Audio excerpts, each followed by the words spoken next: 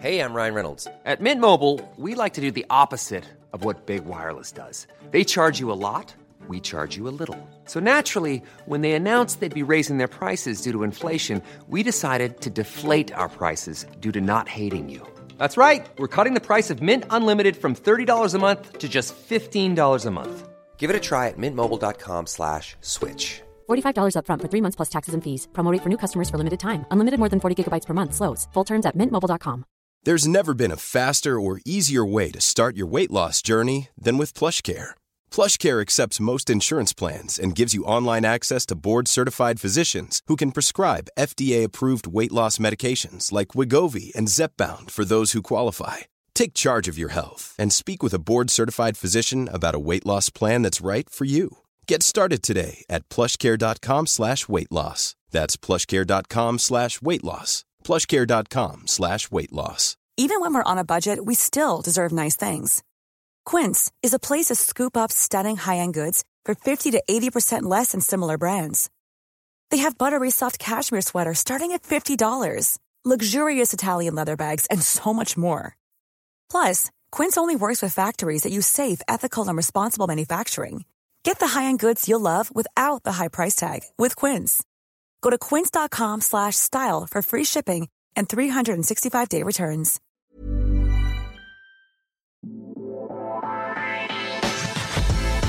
You're listening to Work Thrive, a podcast for entrepreneurial women redefining the meaning of work. And I'm your host, Katie Glenn.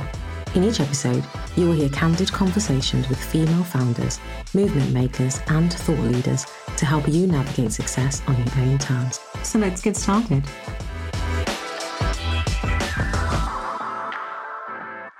Hey, welcome. We are back with another episode, but first of all, Happy New Year. It is January 2021. 2021.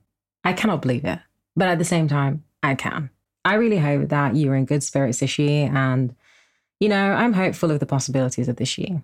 Despite the pandemic, I'm really trying to stay hopeful. I think we all are. 2020, as we all know, was a very wild year. So I decided to ease myself into the new year. But without laboring too much, I'm really excited to have today's guest. Today in the guest chair, we have Ruth Yimika Afolabi, founder of Magnify, a global community, magazine, and podcast at the intersection of faith and culture. Ruth founded Magnify in 2009, and since then, she has grown the magazine and community into an incredible movement. In this episode, Ruth and I take a trip down memory lane, from Magnify being an idea to a side hustle to now her full-time job. We talk all about the journey, the lessons, and we seriously talk about some of the sacrifices Ruth has had to make in the last 11 years building Magnify. Ruth shares her wisdom on all things entrepreneurship, connecting community through content, and building a business and brand from the ground up. I really hope that you enjoy this episode as much as we both did. So first things first, talk to me and tell us a little bit more about your journey with building Magnify. Yeah, so I started, I was going to say 19 years ago, but I mean when I was 19, almost 12 years ago now. And I think what's always really exciting to me looking back on the journey was I never sat down and I was like, I'm going to start something. It just really came from seeing a need and seeing the gifts that I had. So I was brought up in a Christian family. Parents are amazing Christians, but they were always very clear that faith had to be a personal choice, that you weren't just a Christian because your parents were or because you're culturally that's like the dominant religion. And so they really encouraged my brother and I to explore and find faith for ourselves. So yeah, growing up, had a great childhood, never felt pressured into faith, but always enjoyed being around youth group and church. But between 2005 to 2007, I sadly lost 3 people in my family. And that just really shook me because I'd had a really great childhood. I'd never experienced like hardship in such a short period of time. Losing people who were also like the life and soul of our family was so devastating and really just rocked everything that I thought about the world, where I saw faith. And 2 weeks after I lost my uncle, I went to start university. So first term, kind of just enjoying the student lifestyle. But for me, a lot of it was just also pent up anger and frustration from everything that happened to my family. But in the Christmas holidays of first term, I felt like a light just switched on in my head.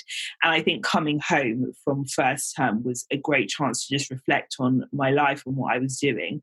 Because I think a lot of us, it might not be university, but just moving to a new city where people don't know you, in a way, it is a chance to kind of reinvent yourself because people don't know you from anywhere. So even if there were certain values that you had, you might not adhere to them. It's not like anybody even notices because they can only take you at face value from where they met you at week. But I realized for me that purpose and conviction was a really big thing. It always has been. I felt that all that I was doing, I didn't feel a sense of purpose in that. And as much as I was angry at everything that happened to my family, particularly because my aunt who died was 33, I had a strong sense that life was very short. And so not even in a morbid way, but just you wanted to make the most of every opportunity. And I didn't feel like I was doing that. And I also realized that faith didn't mean that everything would always go well, because I think that's sometimes what you hear is that, you know, just pray about stuff and it'll be fine. And I definitely had like a reality check, but still decided that I wanted to have a personal faith myself.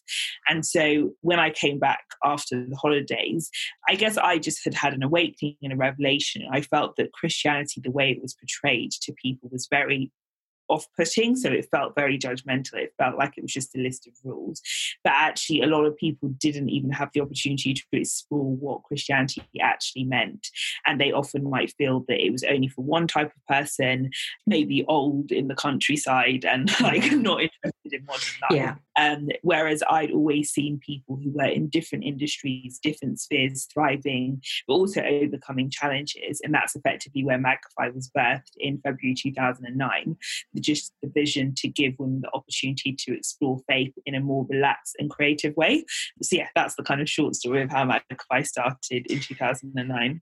Wow, that's incredible. I think, that's amazing. I think being able to translate those challenges into and turn that into something that can not only allow you to be creative, but something that has deepened your faith, you know, going from that space or that place of questioning everything to then pouring yourself into that. I think that's incredible. I think that's amazing. One of the things that I enjoyed about what you said, and I think I want us to dig deeper a little bit, that's two things. You mentioned knowing your gifts from very early on and then translating that into purpose. How did you recognize those gifts and those strengths and knowing what you're good at? Because so many people, they have an idea of, okay, I think I might be good at this, or this might be a good space for me to turn to, or this might be a good business idea or a good career opportunity. But how did you know what those gifts were and how did you cultivate them? So anyone who knows me within 10 minutes, we're at the 8-minute mark, I will always mention my parents. And I have to credit them with so much. So firstly, I think just from a young age with my brother and I, they always encouraged a spirit of curiosity. So whether it was I want to play the piano, or like when I was really good at tennis, they then took me to Florida to go to tennis camp. But they would always, whatever thing me and my brother wanted to try, they would encourage us in that, but also make it very clear how much hard work goes into this if you be serious. And they would always say to us, like, whatever you do, do it to the best of your ability. So I think I was always acutely aware of, like, it's great to have gifts, but more than having a gift, even if it's natural or God-given, more important is actually developing and harnessing your gifts, and also sometimes a hard lesson. So with tennis, for instance, I was put in coaching. I loved it. I was quite a good standard. But when you went to Florida, it was literally like children who were becoming like Serena Williams. So my parents basically sent me there to see, if you want to take this seriously, this is the level of playing tennis 7 hours a day, getting up at 6:30 to run on the beach as like your morning job. Do you want to do it at that level? The answer was no. I think not that committed, fortunately. So I think the first thing was that my parents always encouraged us to try things, but they also encouraged us that you had to apply yourself. But I think the gift of communication always was there. So I remember even when I was younger in youth group, I had decided that I was going to do like a newsletter for like the other youth. And so like on Saturday nights, my dad would take me to the newsagent to like photocopy an A3. It was called Connected, I remember it. Wow. And I was at this time. So looking back, I feel that I've always had that gift of communication. But I think also what I always say to people is look at where you can serve. And often that's where your gift and your passion will align, because I think sometimes in today's world, there's so much of a focus on like everyone should be an entrepreneur or everyone has to start something. Mm-hmm. Whereas with Magnify, it was never to start something. It was that I would love to serve women and give them the opportunity to explore something that might be incredible and impact their lives. And so I just kind of put my hands to the plow, and in that I realized I had a creative gift and a gift of editing. But the starting point wasn't I want my gifts to shine. It was actually, how can I be of service to people?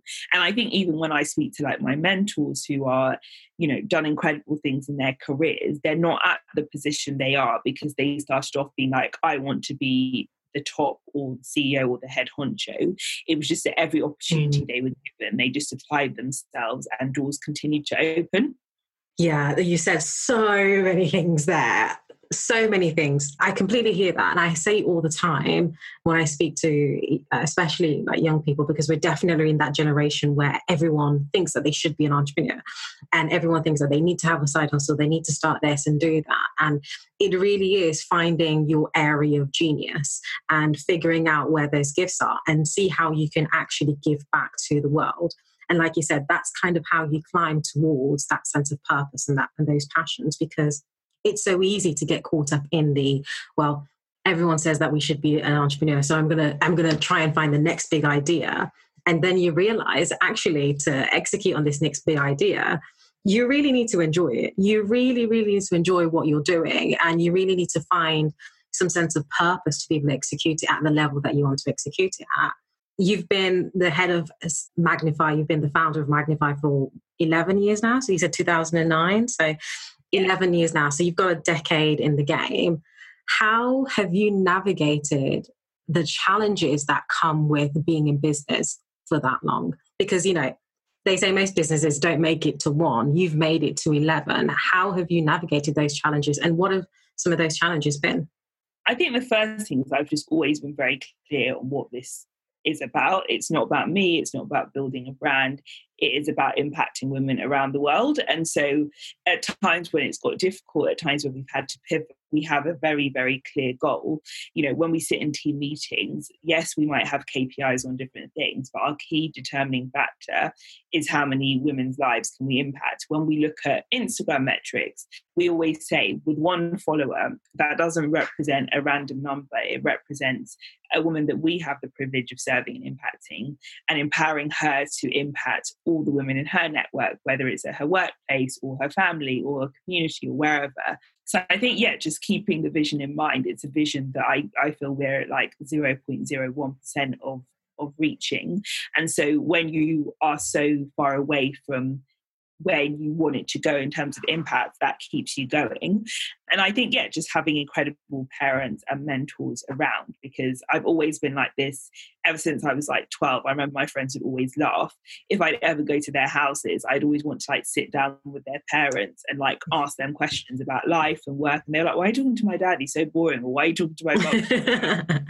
But I think for me, I don't know what it was, but from a young age, realised that seeking wisdom and advice from people who've actually done it before is so, so important. Because I think what I do like about things like social media and just the attitude of our generation is very much like, we can do it. We don't need to wait 30 years. We can just do it now.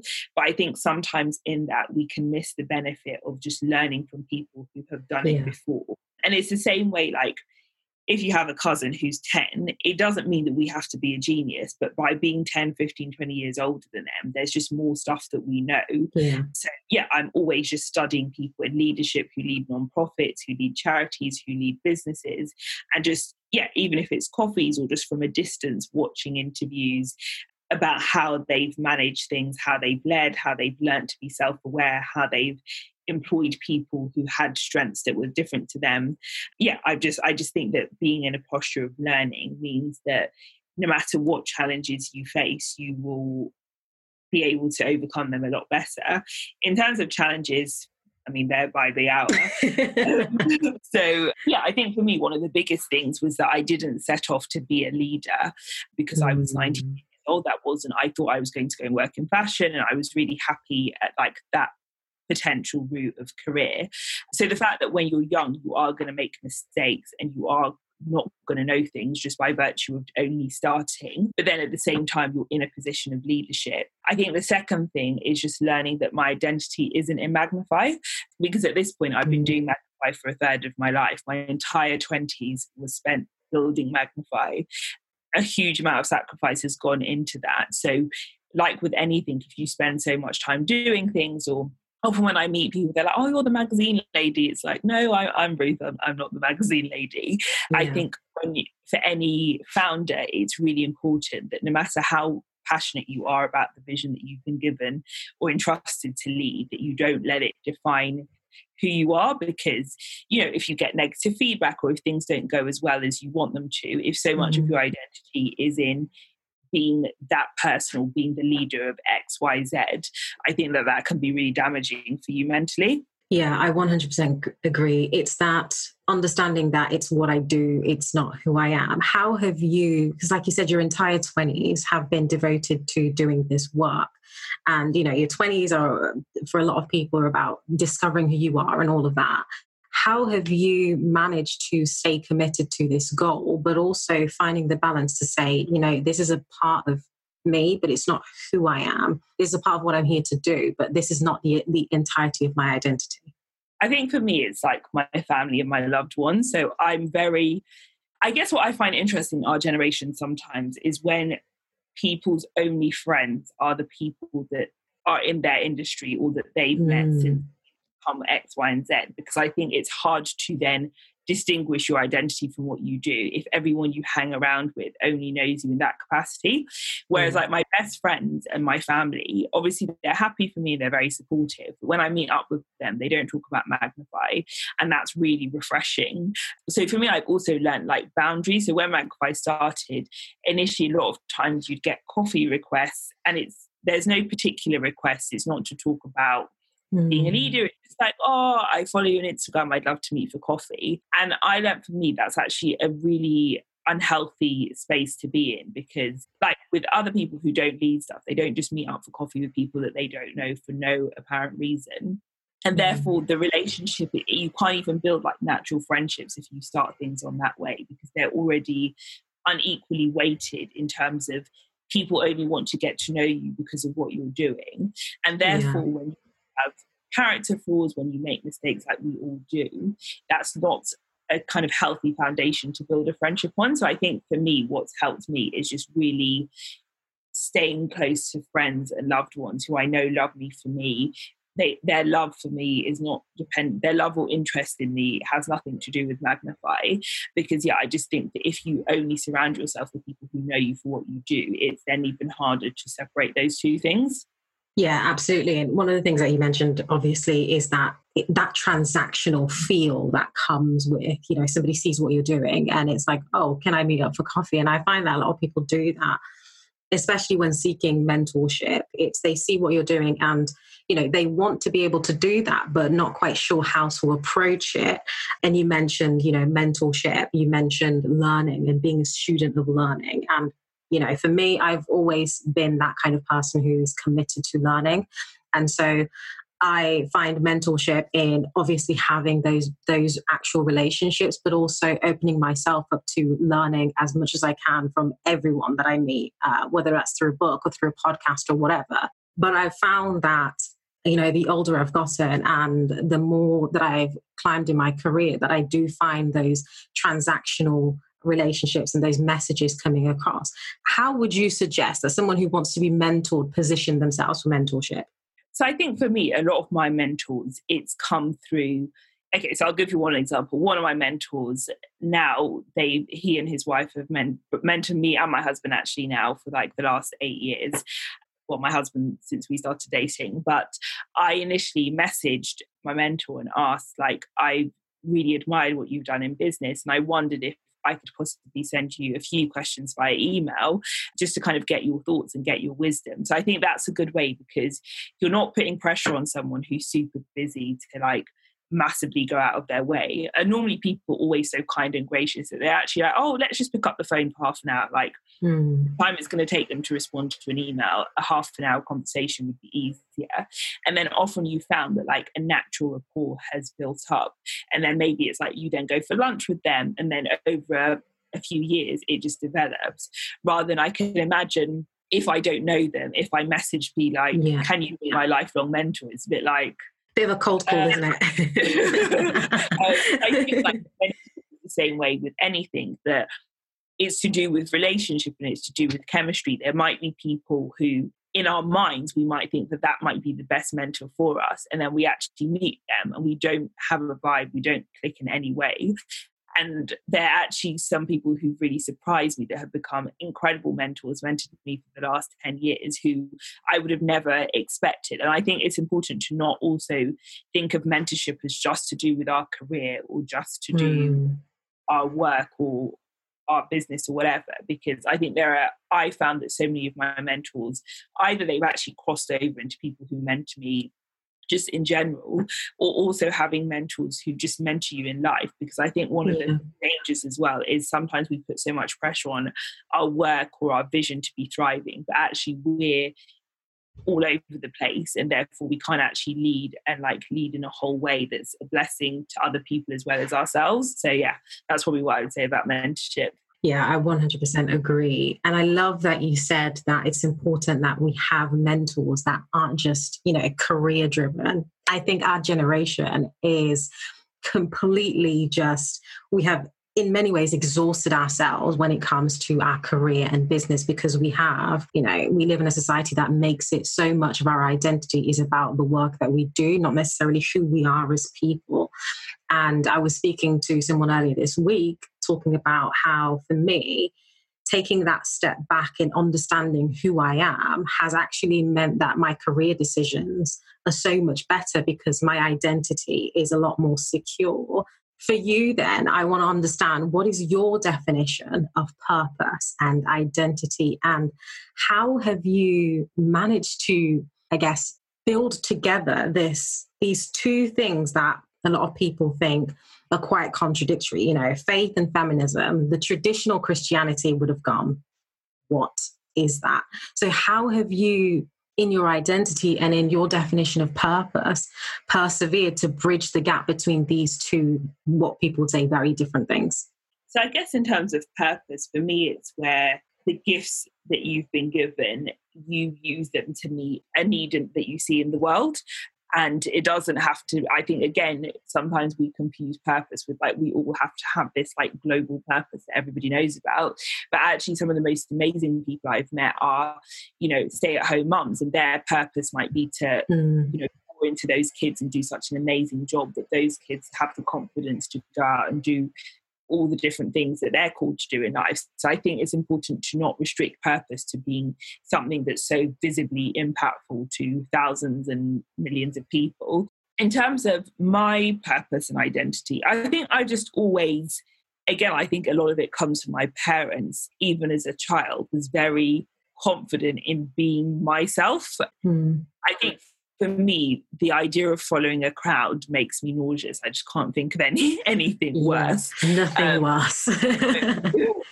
I think, for me, that hasn't been something that I've necessarily struggled with, wanting to be myself or standing out. So, for instance, at school, by the time I left school, I was the only black girl in my year. I then went to Durham. There's hardly any black people there. In a lot of circles, I'm one of the youngest leaders, or the only woman, or the only young black woman. So I think in terms of my identity, it's so important to be secure in who you are, and also to not let the world define for you who you should be. Because, that's just no way to live. You'll just be completely rocky all the time. And then in terms of faith, feminism and fashion, it's weird because obviously when the vision started, the 3 Fs weren't part of the vision. But one day I was on the way to Sainsbury's and I'd been thinking, how is it? So we're passionate about celebrating and empowering women. We're also passionate about expressing things creatively. So the fashion element, because we started off doing a lot of shoots, that would play a huge role. And then the faith was obviously the foundation. And so it's weird. I've just never seen a conflict, even though most people do, because for each thing, I think what scares people, puts people off about those words individually, is people are often used to seeing like the most extreme versions of each thing. So therefore, when you have a concoction of all three, it's just like, oh my gosh, what is going on? Whereas for us, and particularly what we started to do within like the magazine or on social media recently, is really define from our perspective what we're talking about, because I think words in today's world mean very, very different things to different people. You know, so for some people, with feminism, for us, we focus more on celebrating and empowering women. Whereas obviously there are some feminists who their main mandate is on destroying the patriarchy. And so for a lot of women that we interact with, I know that they are not necessarily on board with like supporting that, which is no negative to anyone else. But I think it's important for us as an organisation, when you use words that people might have had negative experiences with, we are very clear in defining what that means to us and the way that we use that. Wow. I think the thing about when you bridge and you put those words together, it creates that unified approach. Whereas, like you said before, a lot of times people think about those words individually and they do go to the extreme. I mean, from my experience, a lot of the times when you are faith-based and you have a level of faith and you understand your gift, people always think that you need to serve in the church or you need to do it in a particular way. And what I love about Magnify is that you bridge the gap between so many different things, and you've created this incredible community of women who can not only be inspired to, you know, step into their femininity, but also women who can be empowered and educated on how to create a life for themselves that they love and that is also purposeful. How have you built such an incredible community on the back of that, but also building a team that supports that? Because I know that the community is probably and likely an extension of the incredible team that you have. So I think the first thing, again, is just being really clear on the vision. So the vision is to impact women around the world and share how faith can enrich their lives. And I think for any organisation, even if, say, you're a hair care brand or whatever, if you're trying to build a team or build a community, people need to understand what you stand for and what you're actually trying to do. So for us, particularly in the early days, the team, a lot of them were friends, a lot of them were just women that I would meet who they firstly had been impacted by the vision, but also wanted to share that with their friends. I think in terms of building community, one of the biggest things I've learned is being consistent. So, you know, this year online, we've probably doubled our growth, but a lot of it has been down to being consistent, whereas before, solidly, and then we disappear for 10 months. And it's the same way if you're trying to build a relationship with a friend, if they're only here so often, you're not going to say, I'm not going to be friends with you, but you're probably going to think this isn't the most reliable friend to massively invest in. So I think for us with our community, they've seen that we massively want to invest in them, and we're committed to them, and we're committed to serving them in a very consistent fashion. And that in itself we've seen them reciprocate, and we're so blessed by like the stories that we hear, by the way that our community now, they are essentially the ambassadors of the Magnify vision. They share it with their friends, they buy copies for their colleagues. So I think, that's been a really beautiful thing to watch, is essentially, although we're called Magnify and our social media handles are called Magnify Collective, we always say that actually what we're trying to build is a collective of women at the intersection of faith and culture. And it's just a real privilege to be a part of that and to serve these women. Yeah. I really appreciate that, because like you said, using that example of the friendship, because it is a relationship, like the relationship you have with your community, you are trying to build trust and you are trying to build a reputation with them that says, you know what, I'm here, I see you, I understand you, and I'm here to serve you. And I think a lot of the times when we think about, there's a lot of focus on getting the followers, getting the likes, getting the engagement, and not really thinking about that act of service, that really we are bargaining for people's attention and we're bargaining for people's time, and we should treat that with respect in the same way that we'd want someone to treat us with respect as well. Definitely. Yeah. So one of the things that I wanted to go back to is the very early days of Magnify. Let's talk about the practicalities of how you turned Magnify from an idea into this 11-year journey. Where did you start?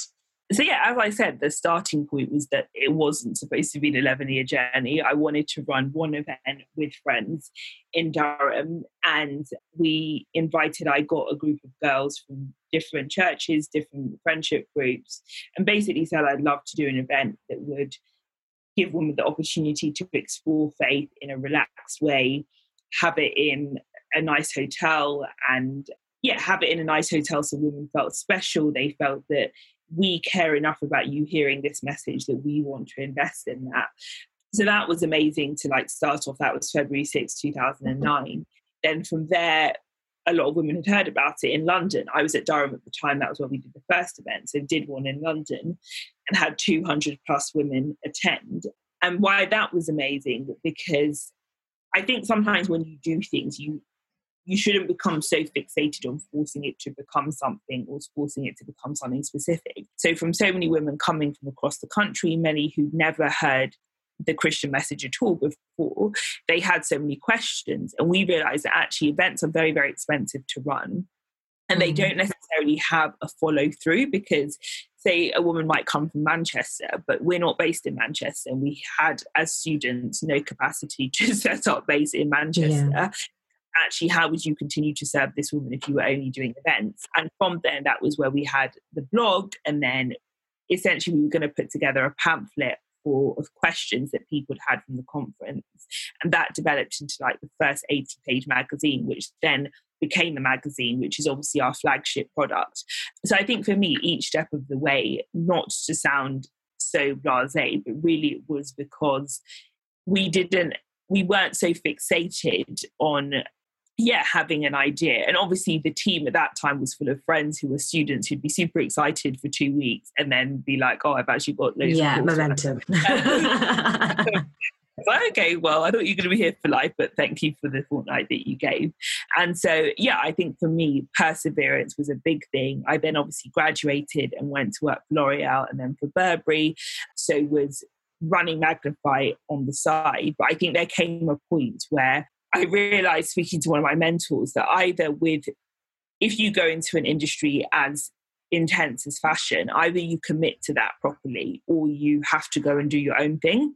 You can't kind of be using every Saturday and Sunday to do Magnify for 15 hours because you'll just get to work on Monday incredibly tired. So I think for me, it was that, I was just always persevering with the vision, always prepared to make sacrifices. So after Burberry, I took a year off, unpaid. When I say unpaid, I literally mean £0, lived at home. At that time, I remember friends were already 2 or 3 years. Most of my friends worked in the corporate world. So they were always going on holiday, going to nice dinners. For me, even going to Nando's was a complete treat, which was not something that I did regularly. But I think I just had a resolute focus as to this is what I was building. So did that for a year, but then it became completely financially not viable to be doing that. And obviously at the beginning, a lot of my salary I would put into Magnify or whatever.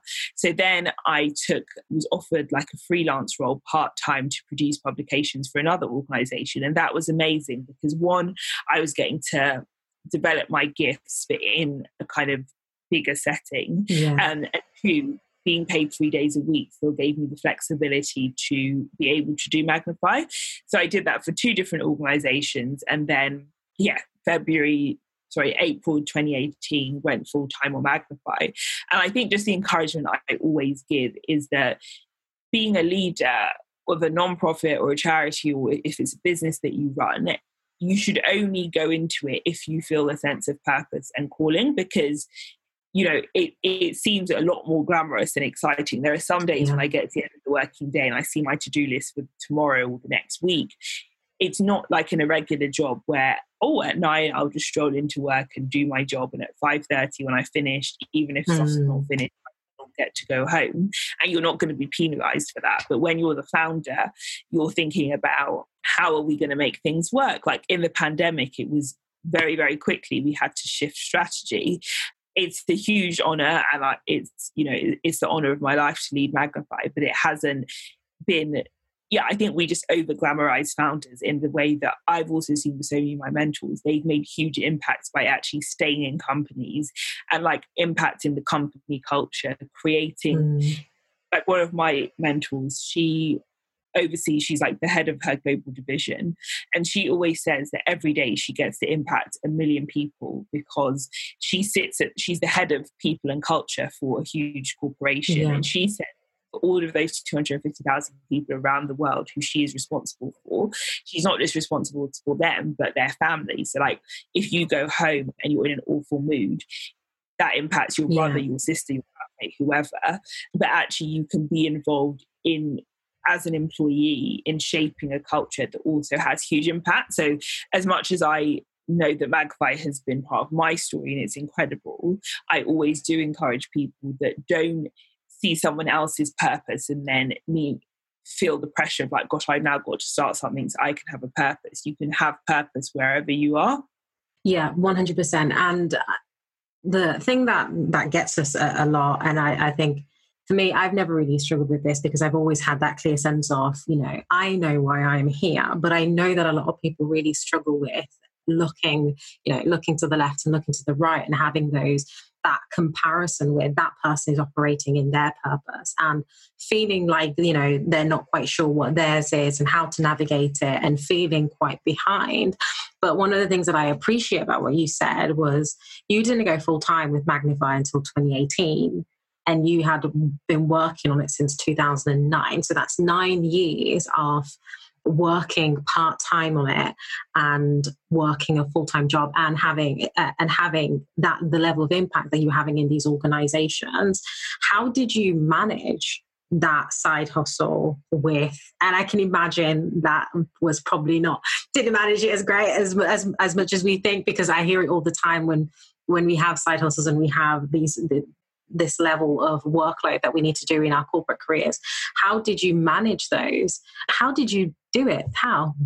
I think the first thing is, I think it's important whenever anyone has a side hustle is to decide what you want it to be, because it's actually not a bad thing. If you say you're into singing, it doesn't mean that you have to become a singer. It might be that you do singing on the weekend and it's a great hobby that you have. You might even teach some people singing. You don't need to open the UK's largest singing academy. You can teach 3 people and it be a passion that you really enjoy. But if you want to make it into something that's long lasting, that you can have full time, I think that was partly helpful because it informed my decisions. The times when I felt that I became weary or lacked focus was when I would suddenly meet up for dinner with a friend who's in the corporate world earning 6 figures. And then I'd come home and start applying for jobs at Accenture. And it's like, well, I'm not sure that that's what I want to do. Yeah. So I think for me, the first thing was deciding, what do you want this to become? And then secondly, just the reality of it, as you said, sacrifices have to be made, whether it's financially. So I'm very thankful that at that time, Instagram wasn't such a big thing because all of us, we're human. If you can only go to Nando's and you'll see your friends go to Santorini, Nando's is not that fun after a while. Yeah. I think that it was a blessing, the age that I was and where social media was that the sacrifices that I had to make at that time, you didn't really see what anybody else was doing. So for all I know, people might have been having great holidays, but it wasn't really broadcast. So you didn't just got on with what you were doing. I think as well, in terms of sacrifices of friends, I was very clear from the beginning that sadly you would lose some friendships because I just did not have the capacity to be going to everybody's birthday, everybody's lunch, people that you went to school with, that you went to university with. And I think whenever I speak to other mentors who are leaders of big organizations, they say that that's probably something that people don't talk about as much, but it is just a reality that if you're spending every weekend and every evening doing something, other things have to give. That's just how life works. You can't do everything all at once. So it was incredibly, I wouldn't even say challenging. I found it always so exciting because the vision has always motivated me. But I can't lie and say that, there are things that I've had to sacrifice. Even now, when I look at friends who are buying like their second or third property, that was because in their 20s, they had great jobs financially where they could stack up and pay for stuff. So I think it's just important to know what you've been called to do so that you don't start feeling behind, which I think is really detrimental because you're actually missing a huge opportunities that you have. And yeah, when I read documentaries watch documentaries or read books, autobiographies or biographies on people who are really successful, so many of those people, it might have been at their whole 20s they sacrificed, and it wasn't until they were in their mid to late 40s that anything started to pay off. So yeah, I think I always try to read stories of people who've gone before me, because it just makes you see that when you were impatient, like I started an idea in January and I want to leave my job in December. Yeah. And actually that's very rarely how it happens. The thing about it is that you worked for 9 years before you could go full time on that. How did you, outside of, understanding the vision, how did you practically deal with the moments of frustration that would have come when you were going into year 6 or year 7, year 8, and not feeling like, okay, I can go full time on this? I don't actually know if I ever did feel the frustration of like, I want to do this now, because I was just always acutely aware that, when you run an organization full time, do you really want to be dealing with HMRC, which you don't have to do if you have another job? Do you want to be arranging the cleaner for the office, or actually some months you might have to clean the office yourself? Do you want to be ordering furniture from IKEA? Do you want to be opening the post every day? So I think for me, I was always acutely aware that going full time is not just like, oh, you're full time, so you just get to do everything that you want to do. I think when people see that you're an editor or a CEO, they think you're just doing interviews all day or you're just on shoots. By the time I get to shoots, I'm normally so tired because there's literally 150 things to do. And actually a shoot day takes up a lot of time when there's loads of pressing priorities to do. So I think for me, I would never say I got frustrated, because I was always very clear on it would be a different season and a different set of challenges going full time. Yeah, and it's understanding. It's their security in terms of if you work for another company, even now with COVID, there were protections that companies that are larger, if you work for a company that has 3,000 employees, there's a way that they operate where you're not going to feel like I'm going into work on Monday and by Friday I might not have my job. Yeah. But also you don't think about that because that's for your manager to think, or their manager or their manager. So yeah, I think for me, I've always just tried to enjoy each season, because I've always appreciated, even for instance, so when you're smaller, I think a lot of people get frustrated that, maybe they started a podcast or they've started a website or a blog and it's not great. I always say, let us go to any platform that we admire. Let's go to their Instagram and read the comments and read how much negativity and read people complaining about this and why did you do that and you did this and we're cancelling you today. Yeah. When you're small, there's a benefit to the fact that you can make mistakes in a way that aren't then massively catastrophic. So I think for me, I try to always appreciate and learn the most in whichever season, because there will always be new challenges for seasons ahead.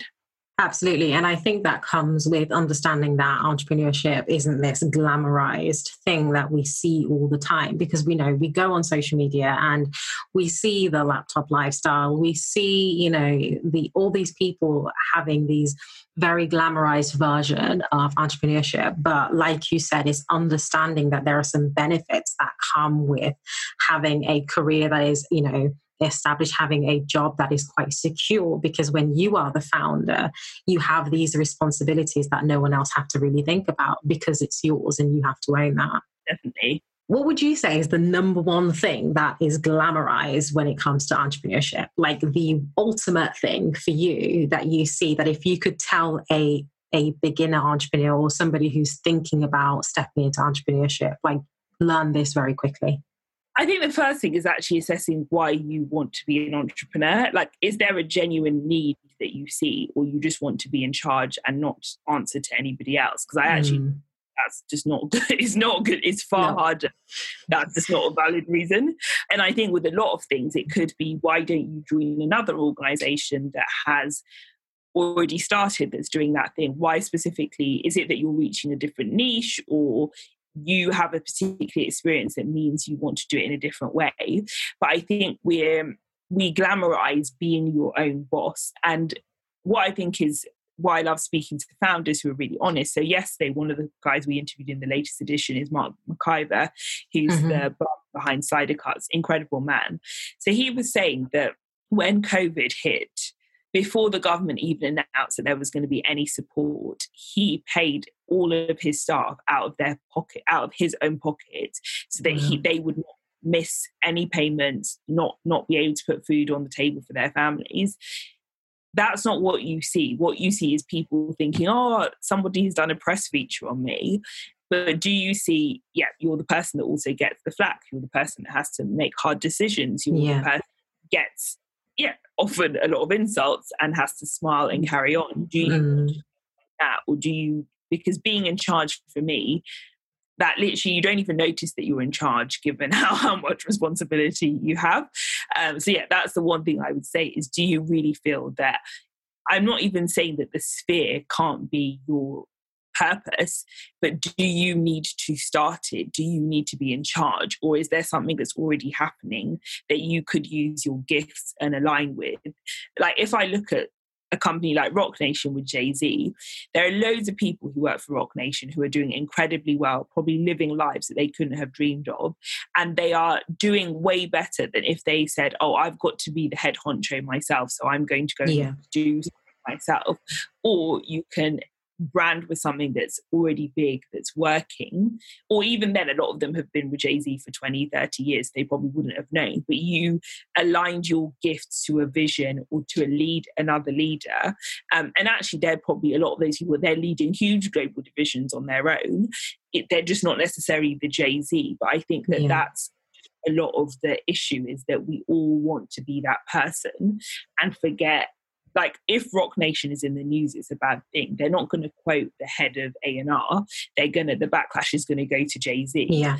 The person in A&R still gets to reap all the benefits from being part of Roc Nation. They just don't have all that flack to deal with as well. So that's probably what I would say to anyone, is just understand your purpose and be confident, and don't ever let anyone make you feel that not being a founder is any less valid than playing another part. Yeah, absolutely. And like you said earlier, that it's about purpose in itself is about service. And it doesn't have to be, that you are building a business. It could be that you're helping serve a business and you're helping to serve someone else's vision, because ultimately that's aligned with your vision. If it already exists, there's no need to, recreate it. If there is a need here and there is an opportunity for you to serve that need and use your gifts to serve that need, then that's absolutely fine also. But I think that pressure that we put on people to start a business may not always be, what is best for their personalities and what is best for their career dreams ultimately. And like people do say, oh, they don't want to be anyone's boss. They don't want anyone to be their boss. And I always say this whenever I hear it, like sometimes I'd prefer to have one boss than have like all these customers and clients who are your bosses. And if you have investors, you have 1,000,001 people to answer to, versus just having one manager. So that's also something for people to consider as well. So now we're going to go into the Fast 5 round, where I'm going to ask you 5 questions and you just give me the first answer that comes to mind. Is that all right? Okay. So tell me about a software, resource or app that's helped with your business or work that you'd recommend. Slack. Yes. Bye to emails. Tell me about a personal habit that's helped you in life and work. So I've been reading this book, Deep Work, which I'm obsessed with, and actually setting aside time to do like thinking work, because I think, again, when you're so small in a startup or whether it's just you, it's easy just to be doing. Obviously, you do need to do the doing well, but actually giving yourself time to like think strategically and think more big picture. I found this book really useful. Yeah, that's Deep Work, Cal Newport, isn't it? Yes. Yeah, I really love that book. A book, podcast or event that's helped you significantly the past year. You can't say Cal Newport again. So a podcast, I mean, it's more of a show I would listen to every day with The Breakfast Club. And the reason being that Charlamagne, I just think, is such a fantastic interviewer, because I think what I've learned is often with interviews, you have the standard questions. And because we do so many interviews, it's often hard to be so niche. Whereas he'll always say that he asks the questions that the listeners want to know, not the questions the interviewers want the interview to be about. So obviously a lot of times, come on his show, they've got a book to promote or a new film, and that's obviously all they want to talk about, whereas he'll actually ask the questions that he knows listeners want to, that everyone else wants to ask. And that's why I think their growth has been phenomenal, because it's just not a predictable radio show. Yeah, I do. I do really enjoy The Breakfast Club. One lesson you have learned the past year that's helped with your professional and personal development? Okay, one lesson I've learned, I think you just get refreshed, but the greatest joy as a leader is seeing your team thrive and seeing people thrive in their individual gifts. Because, people always say that any organization, it works or it doesn't work based on people. If you have the right people, you flourish. If you have the wrong people, the house is on fire. Actually, when you see people in your team, especially when they've joined and maybe a year or 2 months on, you see them just really kicking butt in their work, that's just a huge privilege to watch. Amazing. And what's a word of advice you would share with women redefining their own meaning of work?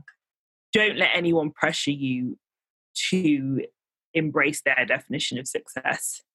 Yeah, 100%. And if our listeners want to connect with you, where can they find you on the socials? So on Instagram, I'm Ruth Y. Afolabi, and Magpie is Magpie Collective. And our website is magpiecollective.com. Thanks for listening to Work Thrive, the podcast. If you liked this episode, don't forget to rate, review, and subscribe on Apple Podcasts, as it allows other entrepreneurial women like yourselves to find the show. Speak soon.